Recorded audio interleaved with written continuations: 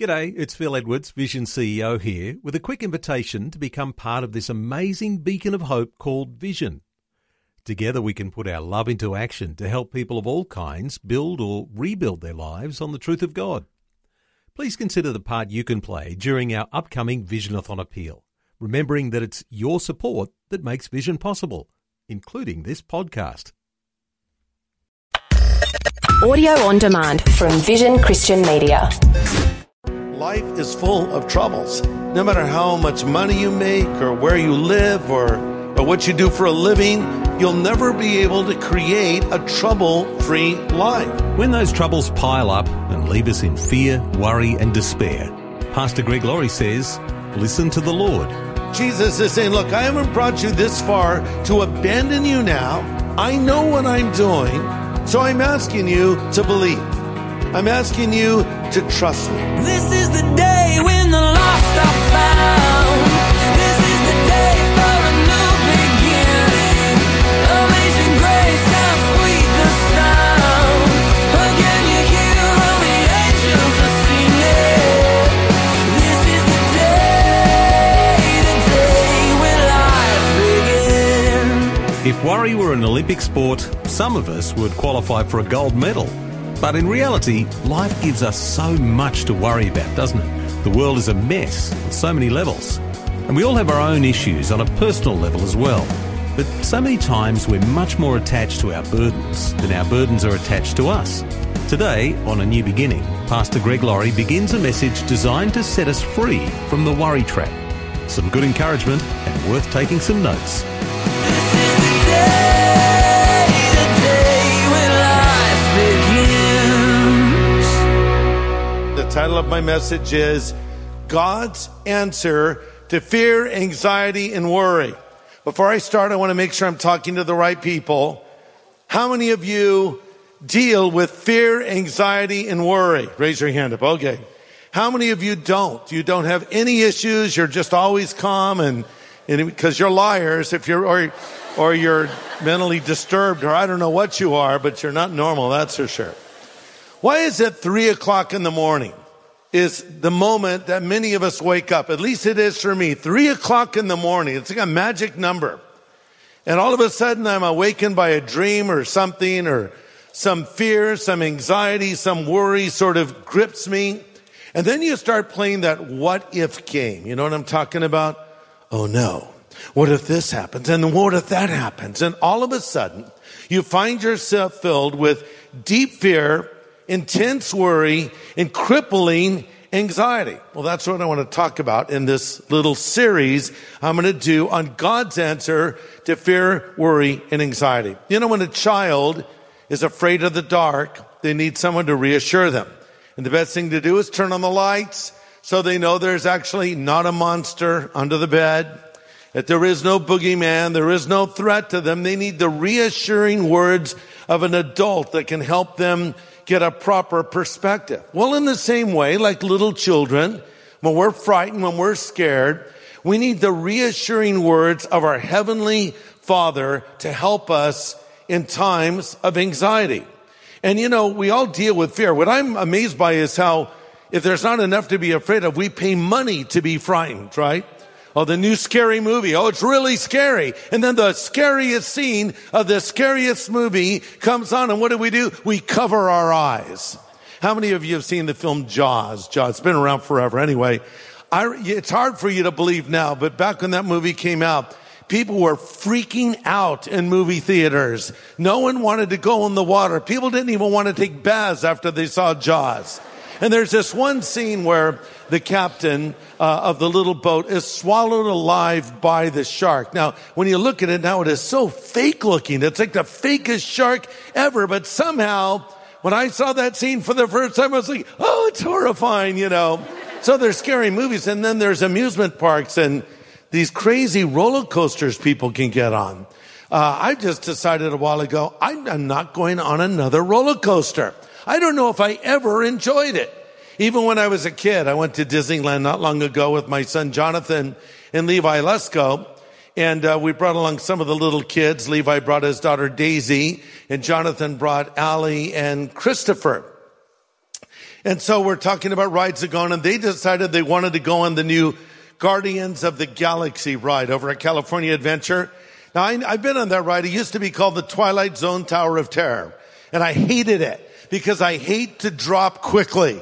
So I'd already done it. I said, I'm not going. So Jonathan and Levi and Christopher, little Christopher, went on this ride. And I took the little girls over to Mater's Junkyard Jamboree.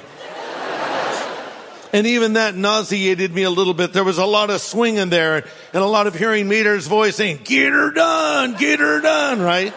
And by the way, the guy that is the voice of Mater, Larry the Cable Guy, is a Christian who listens to our radio broadcast all the time. So anyway, so I've decided I'm tired of paying money to be sick to my stomach and to be scared. But then there are things that really are frightening in life. The fear of the unknown. The fear of losing something we have. The fear of losing control. The fear of the future. And there's a lot of things that stress us out. And one of the reasons is because we get our information on demand now so quickly. There's threats of war. We open up the newspaper. Well, very few people read newspapers anymore. You go to your favorite news site or your news feed on your phone or on Twitter, and you're reading the headlines, you're scrolling through, and oh, there's a terrorism threat over here, another terrorist attack in another place, and all those things. And then there's the personal things we worry about. Losing our health, losing our job, even worse, losing a member of our family. And this is not limited to older people. When you're young, you worry all the time. You worry about your future. You wonder, will I ever get married? I'm so old. I'm like 20 and I'm not married yet. Or am I ever going to pay off my college debt? Or am I going to have a career? What will it be like to be an adult? And then when you're an adult, you look back in your childhood and say, man, I wish I was young again. Those were the good old days. I didn't have a worry in the world, right? And I actually read the other day that millennials are the most stressed generation ever. That's interesting. The most stressed generation ever. They say they're even more stressed than what is called the greatest generation. That's a generation that came through World War II. And I think there's a 2-word answer to why millennials are stressed. Avocado toast. You know, there's something in it. It's messing with your minds. Just stop. No, seriously, the stress is caused clearly by these things that we all have. How many of you have a cell phone? Yeah, how many of you? Most of you, yeah. Okay, how many of you don't have a cell phone? You might be the smart ones, you know? These phones are causing so much stress. They've said that the most stressed people are called constant checkers. These are people who are attached to these devices, just flipping from one screen to another. You've seen people do this. You might even be one of these people. You come to a light, you reach impulsively for your cell phone, and you just start flipping. Instagram, looking at what's going on over in Twitter, your news feed, checking your emails or whatever it is. And they say that these constant checkers report feeling isolated because of technology, even when they're with their families. It's been said that millennials are the loneliest generation of all. Thanks for joining us today. You're listening to Pastor Greg Laurie with a very practical message, God's answer to fear, anxiety, and worry. Pastor Greg is the senior pastor of Harvest Christian Fellowship in Riverside, California.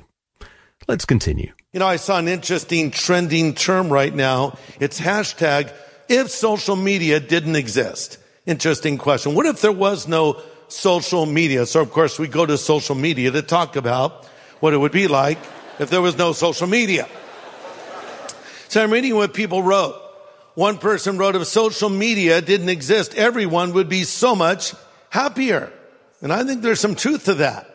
In some ways, ignorance could be bliss. Another person said, well, we would have a lot more productive people. Another person said we would have to make friends the old-fashioned way. A girl named Veronica said, if social media didn't exist, people wouldn't be constantly comparing themselves to guys or girls they see on their feed, which the majority of time are people who have been photoshopped.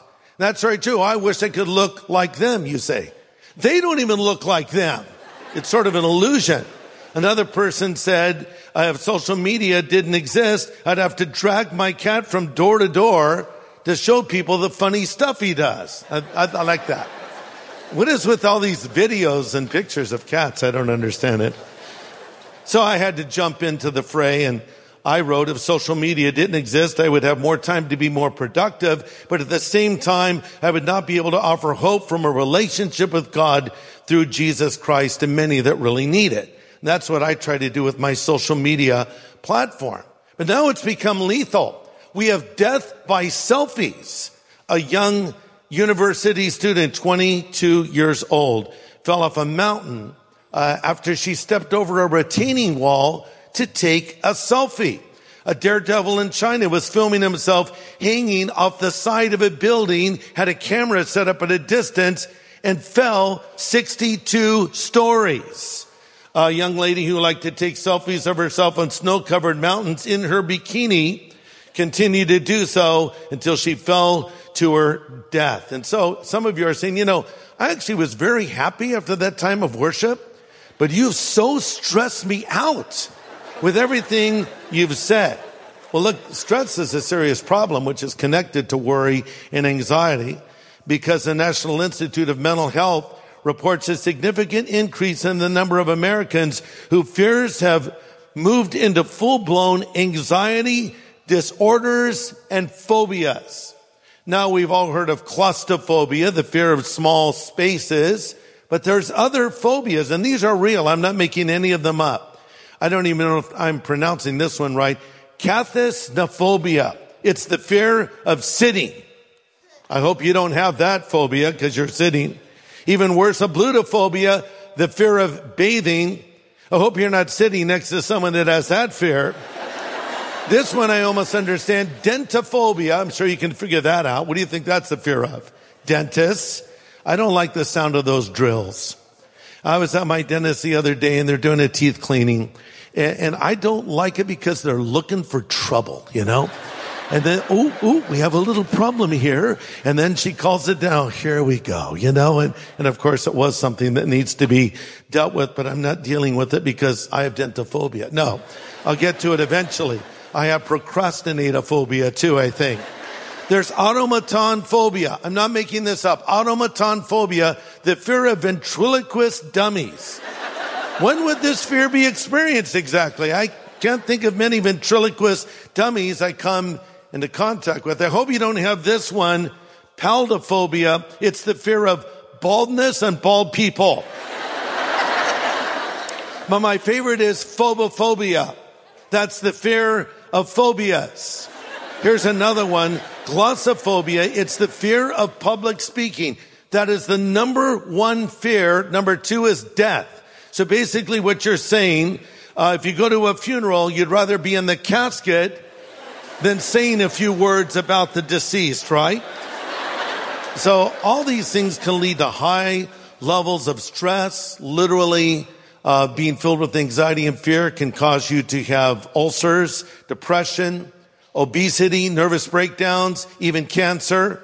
One expert said that 90% of all doctor visits in the USA are triggered by stress-related illness. Okay, so what's the answer? Well, as always, the Bible has answers, doesn't it? So let's read some words from Scripture. John chapter 14, a very familiar passage, one that I really love. Jesus says, and let's get the context of who he was saying it to. He said this to his disciples in the upper room. This is after it had become known to them that he was going to be crucified, that he was going to be leaving them. So needless to say, they were very stressed. They were filled with fear and deep anxiety. So with that backdrop, Jesus says these words, "Let not your heart be troubled. You believe in God, believe also in me. In my Father's house are many mansions. If it were not so, I would have told you, I go to prepare a place for you. And if I go and prepare a place for you, I will come again and receive you to myself.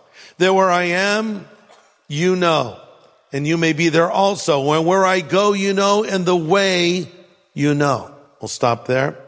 The word that Jesus uses here for troubled is a picturesque word. It means don't let your heart shudder. You ever had your heart shudder? Just really bad news. Something that just was a shock to your nervous system. He says, don't let your heart shudder. Jesus did not say, worry and get super stressed and mull over your problems. Rather, he said, don't be troubled. And hey, life is full of troubles. No matter how much money you make or where you live or what you do for a living, you'll never be able to create a trouble-free life. Job says in chapter 5, verse 7, people are born for trouble as readily as sparks fly up from a fire. I hate to break it to you, but it's always going to be something. It's always going to be something. Just when you get through that one conflict or that one difficulty or that one hardship or that one trial, hey, another one's coming. I don't say that to depress you. I say that to prepare you. So you understand that troubles may come and what you need to do when those troubles do come. There's big things that seem to overtake us and there's small, irritating things. But know this, while there are reasons to be troubled, there's a greater reason not to be. Jesus says in verse 10 from the New Living Translation, trust in God, trust also in me. In other words, Jesus is saying, look, I haven't brought you this far to abandon you now. I know what I'm doing. So I'm asking you to believe. I'm asking you to trust me. Here's something to consider. When I don't understand what is happening, fall back in what I do understand. Let me say that again and direct it toward you. When you don't understand what is happening, fall back on what you do understand. So what don't you understand? Well, whatever it is you're facing, whatever hardship, difficulty. Why, we ask. Okay, fall back on what you do understand. What do I know? Well, if I'm a Christian, I know my sin is forgiven, right? If I'm a Christian, I know that one day I'll go to heaven. If I'm a Christian, I know that God is in control of my life. And if I'm a Christian, I know that God loves me. And if I'm a believer, I know that all things work together for good to those that love God and are the called according to his purpose. So though I don't understand these circumstances, I'm going to fall back now on what I do understand. And I have found that when those what if questions start rolling through your mind, I like to go back to what I do understand, what I know is true. So here's something to consider. I love this little verse. So much packed into one verse of scripture. Luke 12:32.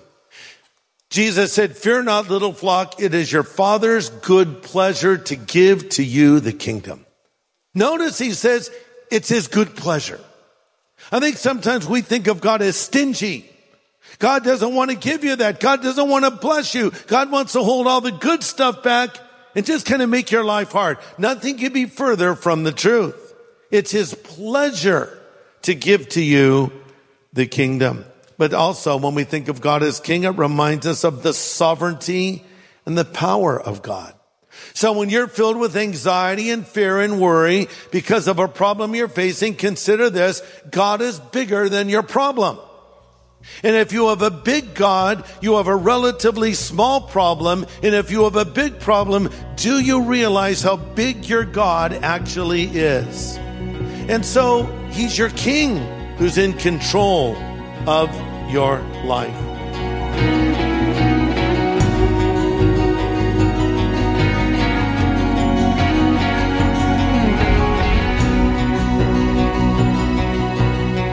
Great encouragement today from Pastor Greg Laurie, and his counsel on the topic isn't finished yet. There's more to come in this presentation on fear, anxiety and worry next time, when Pastor Greg looks at some of the big challenges that steal our joy and peace of mind.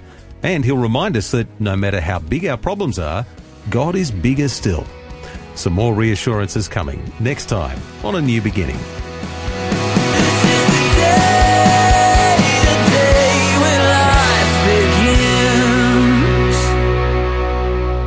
Now, for a copy of today's full message, get in touch with Vision Christian Store. It was called God's Answer to Fear, Worry and Anxiety.